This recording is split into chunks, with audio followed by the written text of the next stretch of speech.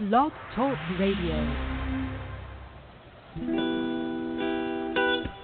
This is the Body of Christ Church, inviting you to our virtual living room, where we discuss today's issues and how those issues relate to the Holy Scriptures. So sit back, relax, and engage in conversation with us.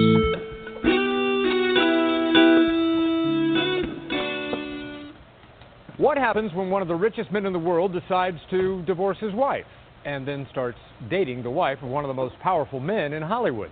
Well, we're about to find out. CBS 2's Rachel Kim live in Hollywood with the latest on that. Rachel. Well, Jeff, today text messages allegedly sent between Bezos and his girlfriend were released. Now, as more details emerge about their reported relationship, we wanted to know how his divorce could impact Hollywood. Not long after Amazon CEO Jeff Bezos and his wife Mackenzie announced they were divorcing after 25 years of marriage, reports surfaced that Bezos had been dating TV personality Lauren Sanchez. I'm Lauren Sanchez. It's Thursday, October 26th. She's now separated from her husband, Patrick Whitesell. He's the co-CEO of the Hollywood agency WME and reportedly introduced Bezos to his wife. All three were photographed together in 2017 at an Amazon party. Hollywood is an emotional place, and so I would suspect in the short term at least that there'll be some awkwardness. Jonathan Handel is a contributing editor for The Hollywood Reporter and an entertainment lawyer. He says this divorce can negatively affect Amazon. Since the Bezos assets must be split equally in their divorce, she can become one of the company's largest shareholders. And the question is whether they will continue to get along amicably, as they seem to be right now, or whether tension at some point would develop that might create tensions within the company. Handel says the relationship between Bezos and Sanchez may have an impact on what we see on the big and small screens. Amazon is a major distributor, major financier of both movie-type product and television series-type product. If I were an agent at WME, William Morris Endeavor, the talent part, and was thinking of taking a project to Amazon, I might hesitate a little. Bezos has not commented on his reported relationship with Sanchez, but his spokesperson says he remains focused on his company. Reporting live tonight in Hollywood, Rachel Kim, CBS 2 News. Good afternoon, and the Most High God, in the name of Christ, bless you. I am Josiah, and welcome to our virtual living room, where we examine recent events and other topics as they pertain to the Holy Scriptures. We give all praises to the Most High in Christ, and we give thanks for God's generous mercy, grace, and forgiveness. This afternoon, we're going to discuss a divorce. Recently, it was announced that Jeff Bezos and his wife Mackenzie were getting a divorce, and this is notable for one reason, that Jeff Bezos is the richest man in the world at roughly $137 billion. So this is going to be a huge deal as far as dividing up those assets and so forth. Joining me here today to discuss this whole topic of divorce are my brothers Kabar and Kazakia. Shalom, Kabar. Hey, Shalom. Good to be with you. Josiah, good to be with you. Brother Kazakia. Good to be with the audience. And as always, giving all honor, praise, and glory to the Most High in the name of Christ for this opportunity to edify His people according to His word. So, good afternoon to everyone. And good afternoon to you, Kazakia. Shalom, brothers. First and foremost, giving all praises to the Heavenly Father and the Son, Christ. And definitely thankful for an opportunity to come back and participate in another program with a hope that the listeners to this program may receive edification in the name of the Lord Jesus Christ. Well, brothers, this whole thing about divorce, it has some serious weighty implications, not only for the two people that are divorcing, but also for their children, their extended family, for the community, and in fact, the country and the whole world. All of those are implications whenever someone goes to divorce. And divorces are rampant throughout the world, especially the United States of America. And I think it's very, very important, it's crucial that people understand this whole thing about divorce, and they also understand how to prevent it. So we see this whole thing going on with Jeff Bezos, and we see how viral it is. But, Kazaki, if you will, what are some of the chief points about this Bezos divorce that stands out in your mind as far as something that goes wrong, that something is wrong with it, and why? Well, it talks about, when you read the article, divorced his wife in 25 years, and it gives the sense that the reasoning behind the divorce will be something along the lines of irreconcilable differences. But let's understand that term, irreconcilable differences, basically it depends with the couple. Sometimes there are just those irreconcilable differences, and other instances or other occasions, that term irreconcilable differences is just a smokescreen for layered problems or layered things that are going on that either one or both members of the couple don't want coming to the surface. So we have to take all of that and weigh it out, especially when we're dealing with the topic of divorce and that terminology, if it ever comes up, of quote unquote irreconcilable differences. Okay. So Kazaki is pointing to the fact that oftentimes people are citing irreconcilable differences as one of the reasons why folks get divorced, and that's just simply a mask that's being used to hide much more significant, deeper, really vile reasons that they're getting divorced, similar to this Bezos situation. In the blurb that they put out, there was nothing mentioned in there that we're divorcing because of adultery. It was, we had a trial separation, we kind of grown apart, and we still love each other. It was kind of that type of tone, okay? But when you look at it, it looks very much like Jeff Bezos is carrying on an adulterous relationship with another lady, Lauren Sanchez, a former TV anchor and wife of Hollywood talent mogul Patrick Whitesell. So that's the way it looks. I mean, because they're dating. Bezos is not divorced, and they're dating. So what does dating equate to? Dating equates to sex. So this is adultery, right? So go ahead, Kabar. Well, the thing is, first let's see. They're talking about they getting divorced. Like you mentioned, they didn't give specific as to why that was. No one said the other cheated, so on and so forth.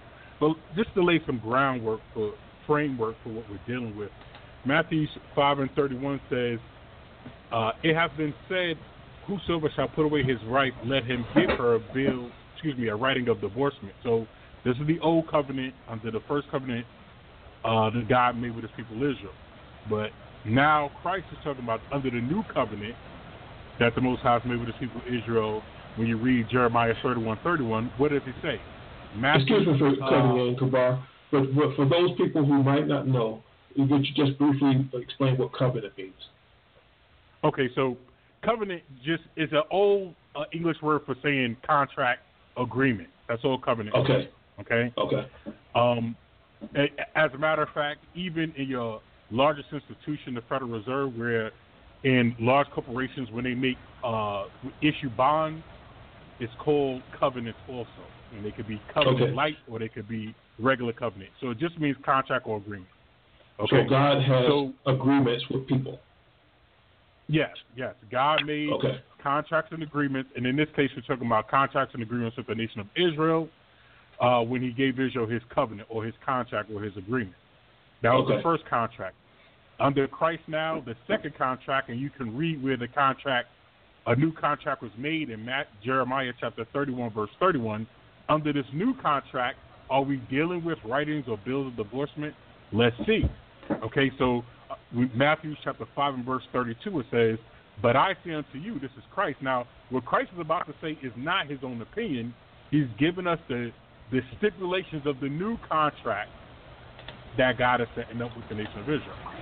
It says, but I say unto you that whosoever shall put away his wife, saving for the cause of fornication, causes her to commit adultery, and whosoever shall marry her that is divorced committeth adultery. So, now, is it the same way as in the past where you could just, for any cause, give her a right of divorce? No. Christ is saying this is the only way a divorce is substantiated, meaning legal in the sight of God. And the only way it's legal is for the cause of fornication. Fornication is just another old English word of saying sex outside of marriage or sex outside of the marriage covenant. So basically, any type of sexual activity outside of a married man and woman in Christ under the commandments of God, that's fornication. So in this case, we're talking about, so if a man or a woman can't substantiate that, either that man or that woman committed fornication, physical fornication, there's two types of fornication: physical fornication, spiritual fornication. Spiritual, we already mentioned physical fornication, sexual activity outside of the confines of marriage. Spiritual fornication is when, say, you're both in Christ, you're both in God, keeping God's commandments. Somebody goes decide they want to worship another God. That's spiritual fornication. And in those cases, yes, if that person departs, that covenant is broken, and you're no longer obligated under that marriage covenant. So in this case, we don't see that situation where fornication has been established. So for people to arbitrarily say, well, I'm getting a divorce, or we're divorced, or we were separated for a little while, now we decided we're going to get divorced. Well, according to the scriptures, it says if you do that, and you, it says you cause her to commit adultery. All right? So in the eyes of God, if that stipulation hasn't been met, you're still together. And so if she lays with somebody, that person who lay with her has committed adultery, she's committing adultery, but you have that man who put her away, let's say in this instance, that man who put her away or said he wanted to get the divorce, that divorce is also going to, that fornication is also going to be, you're going to be held accountable for that also, because you didn't have a legal, meaning a lawful ramification for putting that woman away. So just so we set up the groundwork. Okay, so we understand, divorce is only according to fornication, whether physical or spiritual, as the scripture lays out. Also, when we talk about marriage, this was the later groundwork for what marriage is. When you go to Hebrews chapter 13 and verse 4, it says, marriage is honorable in all in a bed undefiled, but whoremongers and adulterers God will judge. So, like we mentioned earlier, marriage is what? Man and woman only, not a man and man, a woman and woman. Man and woman come together in Christ under the commandments of God in a union. That marriage is honorable in all. Anything outside of that, sexual activity outside of that, the scripture says what? But whoremongers and adulterers God will judge, meaning you get into sexual activity outside of that bond or that confines of that union, God is going to judge that. That is classified as whoremongering and adultery, and basically falls under the category of fornication. So this is what these two people are engaging in. It's fornication, at the end of the day, because of what they're doing. But then the catch-all phrase that the world likes to use is, well, irreconcilable differences. Now, the thing is, I know we're going to touch on another article from the Huffington Post that lists the 10 most common reasons people get divorced. And number 10 is inability to resolve conflict. So I can touch on this point of irreconcilable differences now, or I can wait till you hit that point under those 10 points. Okay, well, that's exactly what I want to go to next. And so let me go to you, Kazakia. The Huffington Post has this article that they published. It's called the Huff Post. I said Huffington, but it's the Huff Post. And the article was published, updated September 16, 2016. And it's titled, the 10 most common reasons people get divorced. So I'm going to start at the bottom of the list with number 10, Kazakia. And number 10 is the inability to resolve conflicts. And it says every couple has disagreements. I'm sorry, hold on a second. I got to get back to my page. Every couple has disagreements. The key is to develop ground rules so that each partner feels respected and heard. Sometimes it takes a third-party referee to help define those rules and teach us to move through the charged emotions so resentments don't linger. So, when it comes to marriage, how do you go? Does the scripture shed any insight at all on how to resolve conflicts? Yeah, the scriptures do offer insight. I'm going to read two scriptures just right quick. The first one is in Proverbs 13 and verse 10. And it says, only by pride cometh contention. So that word contention is more or less an old English word for disagreements, conflict, or argument. Only by pride cometh contention. But with the well-advised is wisdom. But with the well-advised, or that person or persons receiving counsel out of the scriptures, there is wisdom. So when you talk about inability to resolve conflict, the principal reason why there are conflicts are not being resolved is because pride is in both parties, and they don't want to humble themselves, because thus saith the Lord. Oath to everybody. It is not about what the husband says. It is not about what the wife says. It's about what the Heavenly Father says and what Christ is teaching us. That's the first scripture. The second scripture, Kabar was in the chapter. He was in Hebrews 13. But now I want to read Hebrews 13 and verse 8. And it says this. It says,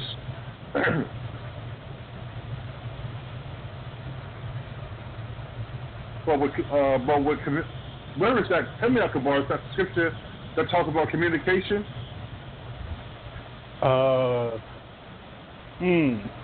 Give me a little bit more as far as communication. But to do good and to communicate, forget not for what sacrifices the Heavenly Father is well pleased. Oh, here it is. Hebrews 13 and 16. It says, but to do good and to communicate, forget not. For with such sacrifices, God is well pleased. So, the key to resolving conflicts, number one, humble yourself, because at the end of the day, it's the Most High's program, and we have to subject ourselves unto it. It's not about what we want. It's about what the Most High wants, number one. Number two, be willing to communicate. Be willing to express yourself, not to put somebody down or to insult or to talk condescendingly to that person, but express yourself and let the other person know what you're feeling. Then let's work it out according to the scriptures so that everybody is back on the same accord in Christ. Okay, Kabar, this says that every couple, this is number 10, every couple has disagreements. The key is to develop ground rules so that each partner feels respected and heard. Sometimes it takes a third-party referee. Does the scripture say anything about a third-party referee? Yeah, well, the third-party referee is the scriptures. Okay, so the thing is, whenever we have issues or conflicts, we got to refer back to the scriptures. Okay. Let me just read this. This is Isaiah chapter 8.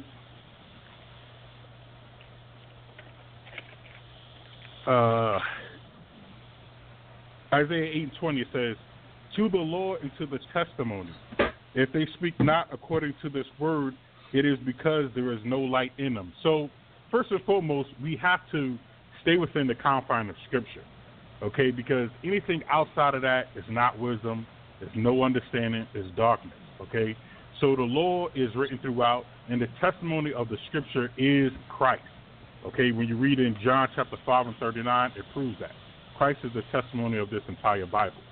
So when we talk about that HuffPost common reason people get divorced, number 10 being the inability to resolve conflicts, or what people like to term as irreconcilable differences. Is that true? Is that a reality? No. There are no irreconcilable differences. You only have whether one party or both parties refuse to adhere to the scripture. So only time it becomes irreconcilable is because one or both parties will not humble down to the word of God. So to prove that, when you go to 1 Corinthians, the book of 1 Corinthians, chapter 10 and verse 13. So yes, everybody has conflict, but what does God say about all of the conflicts, or what the scriptures term as temptations that's going to come upon us? Are they irreconcilable, or can they be resolved? 1 Corinthians chapter 10 verse 13 says, "They have no temptation taking you, but such that is common to man." So understand first and foremost, any conflict, trial, tribulation, difficulty, adversity, whatever you're going to face in life, is not going to be so unique that you're going to be the only one in the history of mankind to have faced it. That's number one. Okay, so if you're dealing with it, many other times has already dealt with it or will deal with it. Okay, so your situation is not unique. Get that through your head. 2, but God is faithful, the scripture continues, who will not suffer you to be tempted above that which you are able. Let's deal with that part. So God is saying, look, God is faithful. He's going to be with you. Trust in him. He's going to be with you throughout the entire ordeal, whatever it may be. Okay? And he's not going to allow it to be a situation that you can't handle.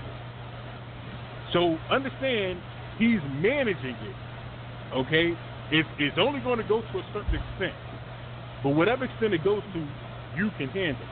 That's the other guarantee. Now, what's the third guarantee? But, the scripture continues, but will with the temptation also make a way to escape, that ye may be able to bear it. So you tell me where the irreconcilable differences come in at, if God is always going to make a way for you to resolve the situation, no matter what the situation is. So, irreconcilable differences is a lie. It is a manufactured excuse by Satan to make you feel comfortable with sin. The sin we're talking about here is divorce, which 9 times out of 10, when you talk about divorce in this world, simply leads to or comes out of fornication. So you don't got any irreconcilable differences.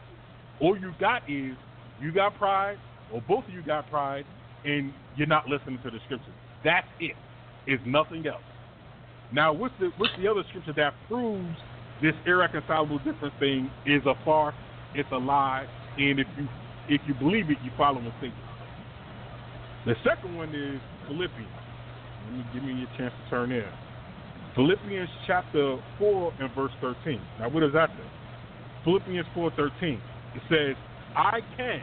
This is Paul. Okay? It says what? I can do all things through Christ which strengthens me. So if you having an issue in your marriage, we already know through 1 Corinthians 10:13 that number one, it ain't unique. Number 2, you can handle it. And number 3, you can overcome it. That's a guaranteed fact, because that's what the scripture says. So in the scripture of Philippians tell us that you can overcome all things through Christ who strengthens you. So where is the excuse of we can't do it? Where's the excuse of we can't overcome this? Or is it something that can't get resolved? Where does that fall in? It doesn't fall in anywhere. All it is either you or both parties don't want to humble down to the scripture. And that's it. So irreconcilable difference is a lie. Okay. All right. Brothers, I just wanted to ask also, there's a scripture, Matthew chapter 18, verse 15, and it talks about, when you're offended and so forth. Would that somehow fit in this whole situation of resolving conflicts? Yes, it would. It would definitely fit, because let's read the scripture. Moreover, if thy brother shall trespass against thee, go and tell him his fault between thee and him alone. If he shall hear thee, thou hast gained thy brother. Now, under ideal circumstances, this should be it right here. This should be the cutoff. Oh, I messed up. I apologize. I didn't know. I didn't understand. Okay, let's resolve the thing and keep moving forward. However, when when you read verse 16, but if he shall not hear thee, then take with thee two or more, that in the mouth of 2 or 3 witnesses every word shall be established. The application of this particular scripture right here becomes your third-party referee.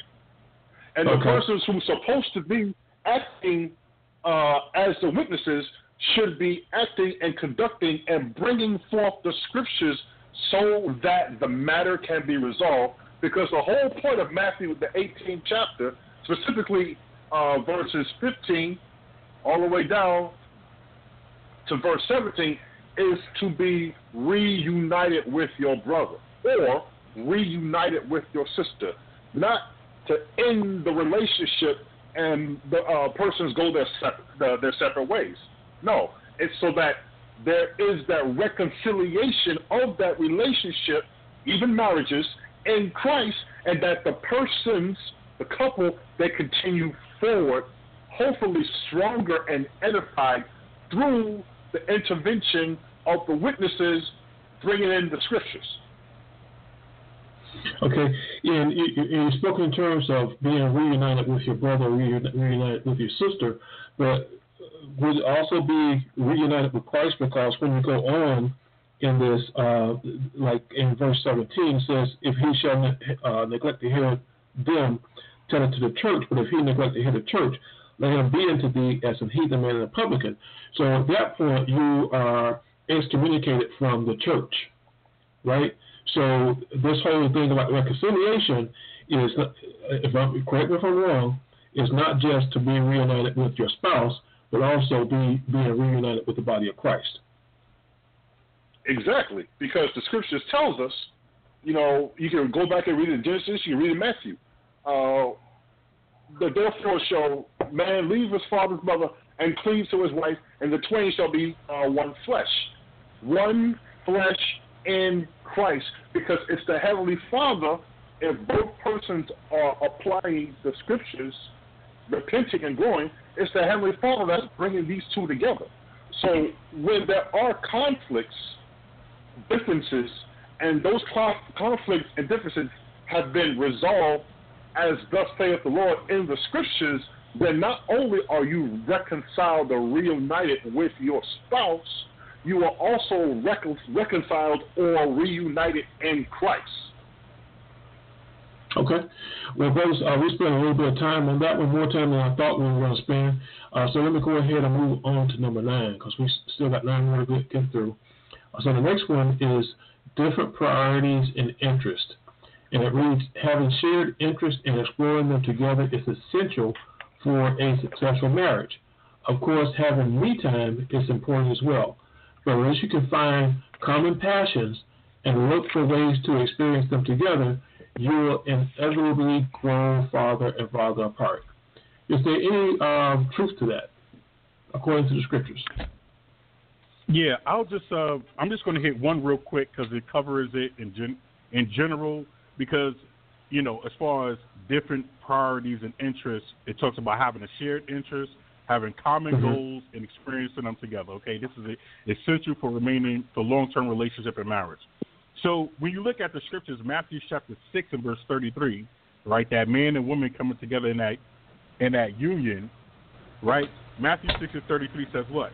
But seek ye first the kingdom of God and his righteousness, and all these things shall be added unto you. So the primary goal of that man and woman in that union first is to become one flesh, and then to seek the kingdom of God and his righteousness. That's it. That's the shared common goal, the point y'all moving to together. And there's going to be many different things, that happen. You have kids, you have, a job, so-called career. You have all these things that go on. But the overarching movement of your relationship that y'all accomplishing together is the kingdom of heaven. So that was it on that. Okay. Do you mind if I add a little bit to that right quick? Please do. This is Philippians 3 and 14. I press toward the mark for the prize of the high calling of God in Christ Jesus. Now, the reason why this comes up is because number 9 mentions different priorities and interests. The goal whether you are single or whether you are married. The ultimate goal is to enter into the kingdom of heaven. If you're married, then that means both husband and wife have to have that same shared vision. This is the true vision. Me and my wife, we are working together to accomplish and achieve salvation. I'm going to read the scripture again. I press toward the mark for the prize of the high calling of God in Christ Jesus. The high calling of God is the kingdom of heaven, salvation, bettering ourselves, spiritual growth, developing those fruits of the Spirit, and teaching. All of that is accomplished, all of that is involved in that high calling of the Heavenly Father in Christ Jesus. That's it. Going back to you, brother. Okay, so now you're bringing up a really great point there, Kazakia. And what that brings to mind for me is, are these marriages where you have spouses that are married to someone that is across religious boundaries? Say, for example, a Jew marrying a Christian, or a Christian marrying a Muslim, or a Buddhist, or Hindu, or whatever, But you got these different religious beliefs in the family, and it's like, how are you going to raise the children? They're going to be Buddhist, are they going to be Christian, whatever, right? So is there a scripture that you could bring out, or one or two scriptures that can be brought out, that would succinctly state that when you're married, that this is the way it has to be structured about this common goal that you're bringing out? Because this is Paul that was talking before in the scripture you brought out in Philippians. I think it was Philippians. And that was Paul speaking, and Paul is not married. So he's just one man talking about his goal. So is there something that you could bring out to say this should be the goal in a marriage? Let me just interject. Okay. If I can interject real quick. Now, that question you just posed, Josiah, links up with that first question in a top 10 list, which is getting in for the wrong reason. In my view and opinion. So I don't know if you see them as mixed together, but as far as, two people coming together or... Yeah, I kind of want to keep them separate. I don't know if you can... Yeah, we'll try to bring that up, and we'll bring a 9 to 1, but let's not bring 1 to 9. Okay, I got you.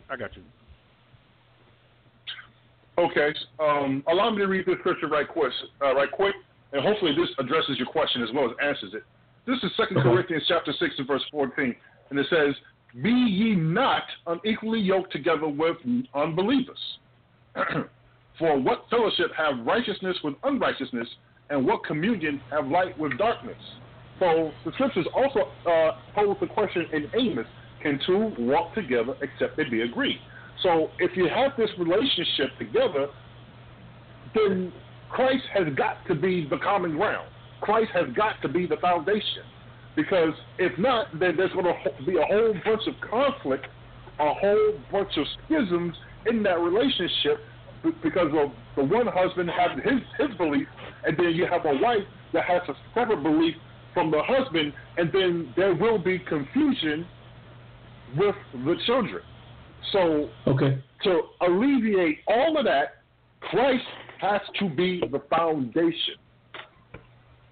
So you said something, was it Amos you said? How can two walk together? What was that? Exactly. This is Amos. When you go back to the Old Testament, it just came to me off the cuff. You got to go to Amos chapter 3.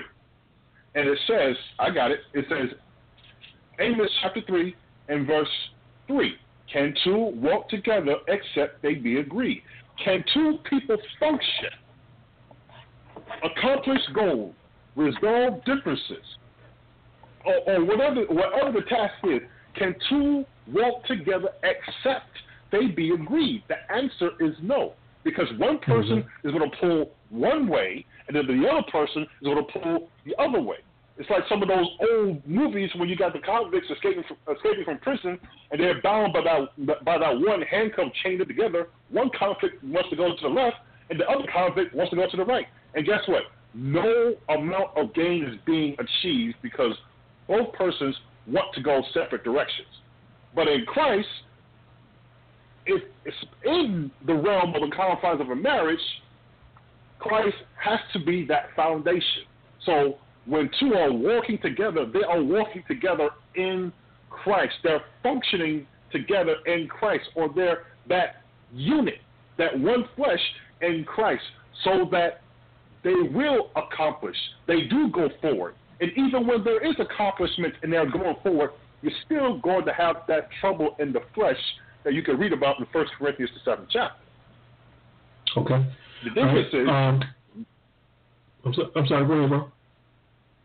No, only thing I was going to say was the difference is the Heavenly Father gives us the tools as well as the keys in Christ, in the Scriptures, to help us overcome those differences and that trouble in the flesh that every married couple is going to encounter from time to time. That's it. Okay, one thing I wanted to say before we even got into the top 10 list, and I apologize, brothers, for not saying that. I don't want you brothers to think that there's any expectation that just in this program, we only got an hour to do this, that you're going to be able to divulge all of the nuances surrounding having a successful marriage. I know that we just skimming across the top. We're taking some of the bigger pieces and dealing with those.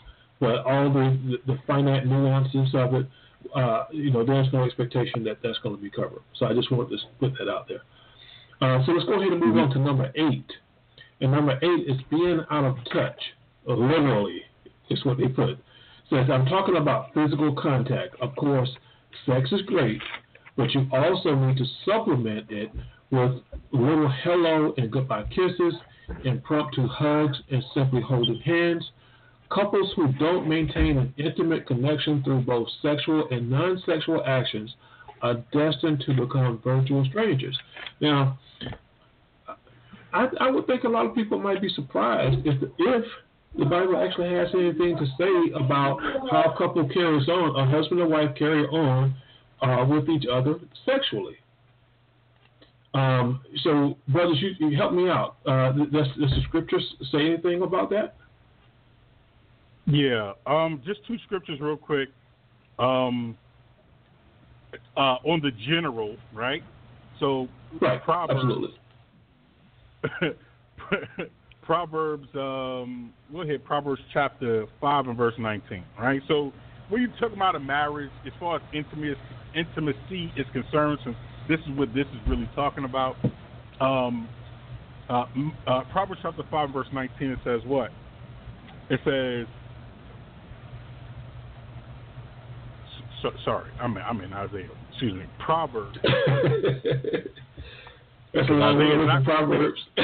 Isaiah is not going to say what that's going into. So Proverbs 5:19, it says, "Let her be as a loving hind in a pleasant roe. Let her breast satisfy thee at all times, and be thou ravished always with her love." So basically, this is just saying that yes, in a marriage, there's supposed to be a very strong intimacy and intensity among the husband and the wife. What that actually is and the details of that, only that man and woman are supposed to know that. But the scriptures just let you know that is the setting it's supposed to be in, and that's where that is supposed to be. So yes, you're supposed to have strong intimacy between a husband and a wife. Okay, so that's it. So are you suggesting that you can't have a marriage that is pretty much void of affection and sexual intimacy and so forth? Well, I'm going to adjust that now. So yes, Proverbs shows that intimacy is supposed to be there. Okay, mm-hmm. So and how, and like I said, the details of how that man and woman either deal with that or work that out is between them, and I don't got nothing to say about that. But let me give you the other guy. So that's one guy posts about, yes, it's supposed to be there. Let me just give another guy another confine, and then people can find where they're supposed to be within it. So here's the other confine. 1 Corinthians chapter 7 and verse 4, it says, "Let the husband render unto the wife due benevolence, and likewise also the wife unto the husband. Listen up." Verse 4. "The wife hath not power of her own body but the husband. And likewise also the husband hath not power of his own body but the wife. So to explain that, you just got to understand. Remember we talked about marriage and that union, okay? Mm-hmm. Within that union and becoming one flesh, mixed within there is you're giving up some level of authority over your own body, meaning you're promising yourself and committing yourself to one another, and within that you're giving yourself, your body included, to that man, and that man is giving his body included to that woman. So each one can't say, no, this is mine and you don't got no rights to it. The man can't say that and the woman can't say that, because it belongs to one another now. You basically is being exchanged. The woman is giving her body to the man is giving his body to the woman. That's how it's supposed to be. Now, why is that the case? The legal ramification, why is that the case? Because verse 5 in 1 Corinthians chapter 7 says this: defraud ye not one another. So understand that the word defraud is a legal term, which means to withhold or take away something that legally belongs to the other party. Okay, that's the only way you can defraud someone, is when you take by force something that legally belongs to the other person. And in this case, what legally belongs to the other person is your body. So, like I said, the husband body belongs to the wife, and the wife body belongs to the husband. Now, let's not get silly. We understand that there's an understanding of rules and to put it like this, just an understanding of how that's supposed to work out. Okay, we're not talking about you can put somebody in slavery or anything like that. We're talking about authority being yielded to one another as far as your body is concerned. Okay, and so I don't know, there's sound going off in the background, but it says, verse 5, it says, defraud ye not one another, because your body legally belongs to the other person, and when you withhold it, it's defrauded. Okay, it's a problem, it's a sin. It says, defraud ye not one another, except it be with consent for a time. Now, number one, if you're going to withhold your body, it has to be agreed upon, and it's for a time. And what is that time for? Except to be with consent for a time, that you may give yourselves to fasting and prayer. Okay, so that means it ain't, listen, you see, the world says, hey, you don't want to do this? Well, you ain't going to get none tonight. That's defrauding. That's sin. That's wickedness. Well, if the man do it, it's wicked. If the woman do it, it's wicked. Don't do it. It's a sin. It's defrauding. Okay? So the scripture says, but if you're going to withhold yourself from each other, come together, agree on it. That's where the consent part comes in. For what? So that you can fast, prayer, because many times you see in the scriptures where we needed to do that, whether we was going up to meet the Most High, whether it was a holy day, whether it was different things going on, this consent had to happen. Okay? So then it says what? It says, and come together again, that Satan tempt you not for your incontinency. So the scriptures keep making it very clear. Listen, it's going to be for a time. It ain't forever. It's for a time. And y'all supposed to come together again. When you say come together again, he means intimacy, sexually. Okay? Because if you don't, it's going to go into the realm of defraud. So we have the confines of these. Here's the two confines. Yes, you're supposed to be intimate, and no, you're not supposed to defraud each other. Work it out within those confines. Okay, very good, bro. Let's go on to number 7, because we're losing time here. Finances, Kazakia. It reads, it's not usually the lack of finances that causes the divorce, but the lack of compatibility in the financial arena. Opposites can attract, but when two people are opposites in the financial department, divorce often ensues. Imagine a conflict if one is a saver and one is a spender. One is focused on the future while the other believes in living for today. One has no problem buying on credit while the other believes in saving up for what one wants. Over time, this conflict can reach such heights that divorce seems to be the only logical conclusion. Kazakia, does the scripture shed any lights on these finances? Right. And I'm looking for that scripture right now that talks about for wisdom and defense is a defense and money is a defense. It's in Ecclesiastes. But the overall point being, that's a part of the couple being on that one accord in Christ. It's not just, okay, we're going to keep the Sabbath day together. Being on one accord in Christ means you're on one accord in every aspect, in every part of your life, in every facet of your life. I'm looking for that scripture.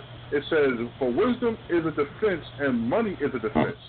And like I said, it's in Ecclesiastes. Here it is. For wisdom is a defense, in Ecclesiastes 7 and 12. And money is a defense. But the excellency of knowledge is that wisdom giveth life to them that have it. The point that I wanted to emphasize is that first part. For wisdom is a defense and money is a defense. To a couple working together, they both have to understand this. These are our finances, no matter how great or how small they may be. We have to go about dealing with our finances responsibly. And the only way that can truly happen in Christ is if there is that communication that I read about in Hebrews, the 13th chapter. There has to be that communication. There has to be that openness so that the finances are not being misused and abused. Okay. Kabar, can you give me just one small quick scripture that would speak to the same point about these finances? No, I mean, if not, we'll just move to the next one. Yeah, move to the next one, bro. Okay. All right. So just go ahead. So the next one is unmet expectations. Somewhere into a human's genetic code lie the instruction that when a person isn't happy, he or she is supposed to force his or her significant to make the change required to make the unhappy person happy again. This usually takes the form of complaining, blaming, criticizing, nagging, threatening, punishing, and bribing. When one or both people in a marriage are attempting to coerce each other into doing things they don't want to do for their partner's happiness, it is a recipe for disaster. When you are unhappy in a relationship, it's okay to ask for the change you want. But if your partner doesn't oblige you, then you become responsible for your own happiness. What does the scripture say about that, brothers? Unmet expectations leading to divorce. You got it, Zach. Okay. When we talk about unmet expectations, we have to understand something.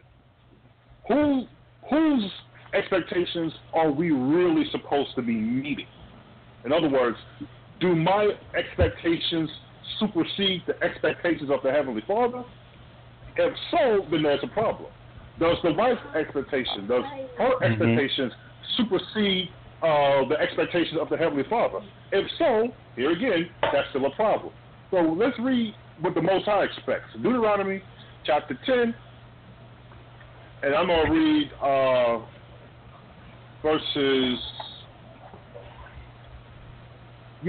Deuteronomy chapter 10 and verse 12.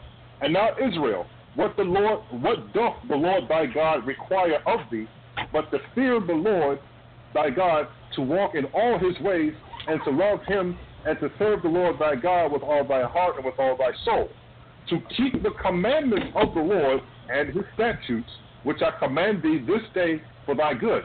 So guess what, people? These are the expectations, period. And it's our job, whether we are single or whether we are married, to make sure that we're doing what we're supposed to do to make sure we meet these expectations. In the case of a couple, both the husband and the wife have to work together to meet the Lord's expectations.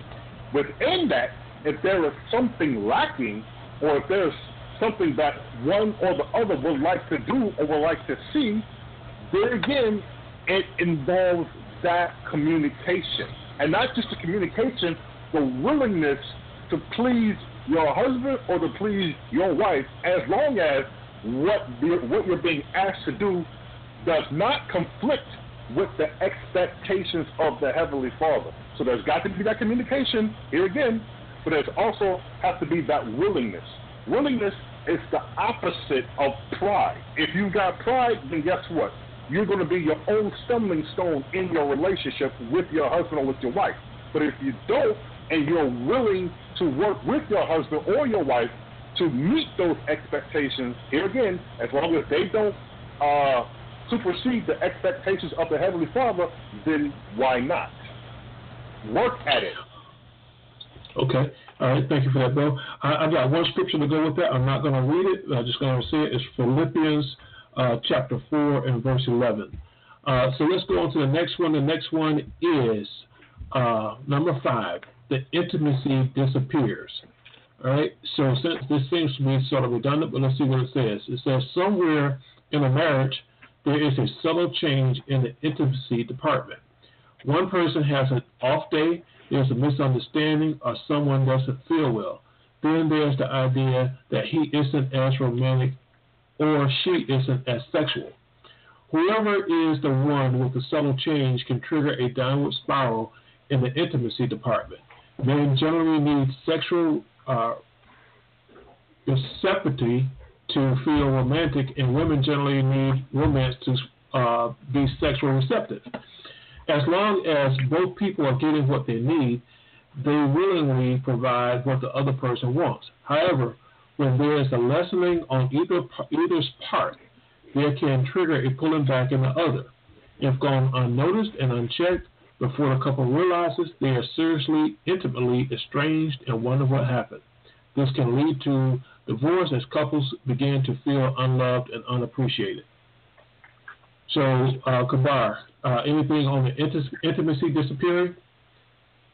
Well, no, brother. I would just the same one we went over about in 1 Corinthians. Proverbs 5 about that intimacy is supposed to be there, and in 1 Corinthians 7 about not defrauding one another, because we can't give the details or give any details as far as how a man and woman is going to work that out. Right. It goes right back to staying within those confines and work. I totally agree. Number 5 and number 8 go together. Number 5 and 8 go together. So we can go ahead and move to number 4. And number 4 is not having a shared vision of success. Everything changed, and reads, everything changed when we got married. He drives you crazy because you're a saver and he's a spender. Your idea of a weekend getaway is a cozy cottage in the woods. Your partner wants to hit the town and catch a game. He thinks it's your job to cook and clean, but you disagree. Why didn't he mention these things before? Maybe you should have asked. Chances are that he hasn't changed. Your expectations did. Is it possible to survive major differences in philosophy? It's possible, but many do not. It is possible, but many do not. So the shared vision of success, not having a shared vision of success, is that one of those things that will lead you to divorce? And what does Scripture have to say about that, brothers? Okay, let me read this right quick. This is Joshua chapter 1, and it's verse 8, and it says, "This book of the law shall not depart out of thy mouth, but thou shalt meditate therein day and night, that thou mayest observe to do all that is written therein. For then thou shalt make thy way prosperous, and then thou shalt have good success." We have our carnal conception of what success is, and then there's the Most High's conception of what success is. In a marriage, the husband and the wife have to have that spiritual conception of what the Lord says of what success is. Now, there's nothing wrong with achieving goals. Husband supporting his wife, wife supporting her husband to achieve goals. There's nothing wrong with that. But the true success comes with the adherence and the application of the teachings of the Lord Jesus Christ. And when we go out that way, can we leave it right there and let that be said enough? Because you brought it out, you brought the Scripture out about the success. It's about adhering to those words. Because we got very, very little time, and we got 3 more to cover. So the next one is becoming lost in the roles. Just as many couples forget their single friends and single ways when they get married, when you add children into the mix, most parents soon neglect or completely forget that they are a couple. As children grow and need less attention, many husbands and wives find that they have grown apart and they can't remember why they ever got married in the first place because they no longer have anything in common. So becoming lost in the roles, brothers. So I would just say that and just to pass this on, Josiah, if we, I could stay over 10 minutes, just so we are able to get. We can't do that like we used to. Okay, cool. So in Psalms chapter, as far as the roles are concerned, Psalms chapter 78 verses 5 through 7 is the role of the father or the husband. In 1 Timothy 5:14 is the roles of the mother and the wife. And so that doesn't get lost over time, if everybody focus still flows into Matthew 6:33 about seeking the kingdom first, then everybody kind of stays on track. The husband and father know what he's supposed to do. The mother and wife know what she's supposed to do, and everybody flowing in the direction of the kingdom. Let's leave that right there. Let's go to number 2. We don't have time. I'm sorry, bro. Go to lack of individual identity. Number 2, a codependent relationship is not healthy when you don't have your own interest or the opportunity to express yourself outside of a coupledom. You become a coupledom. If you are not comfortable doing things without your partner, or you don't know what kind of music, movies, or foods you used to like, you are likely in deep, and you probably feel like you're drowning and don't know why. Lack of individual identity. The scripture say anything about that? Yeah, Matthew chapter 19. Let me hit that, Zach. You can hit number 1. So as far as that individuality and on number 2, the world puts a high focus and premium on individuality, but the scriptures in Genesis chapter 2 and verse 24 talks about becoming one flesh. Also in 1 Corinthians chapter 1 and verse 10 talks about having the same mind and the same judgment. So the focus is not being an individual, but being one in Christ.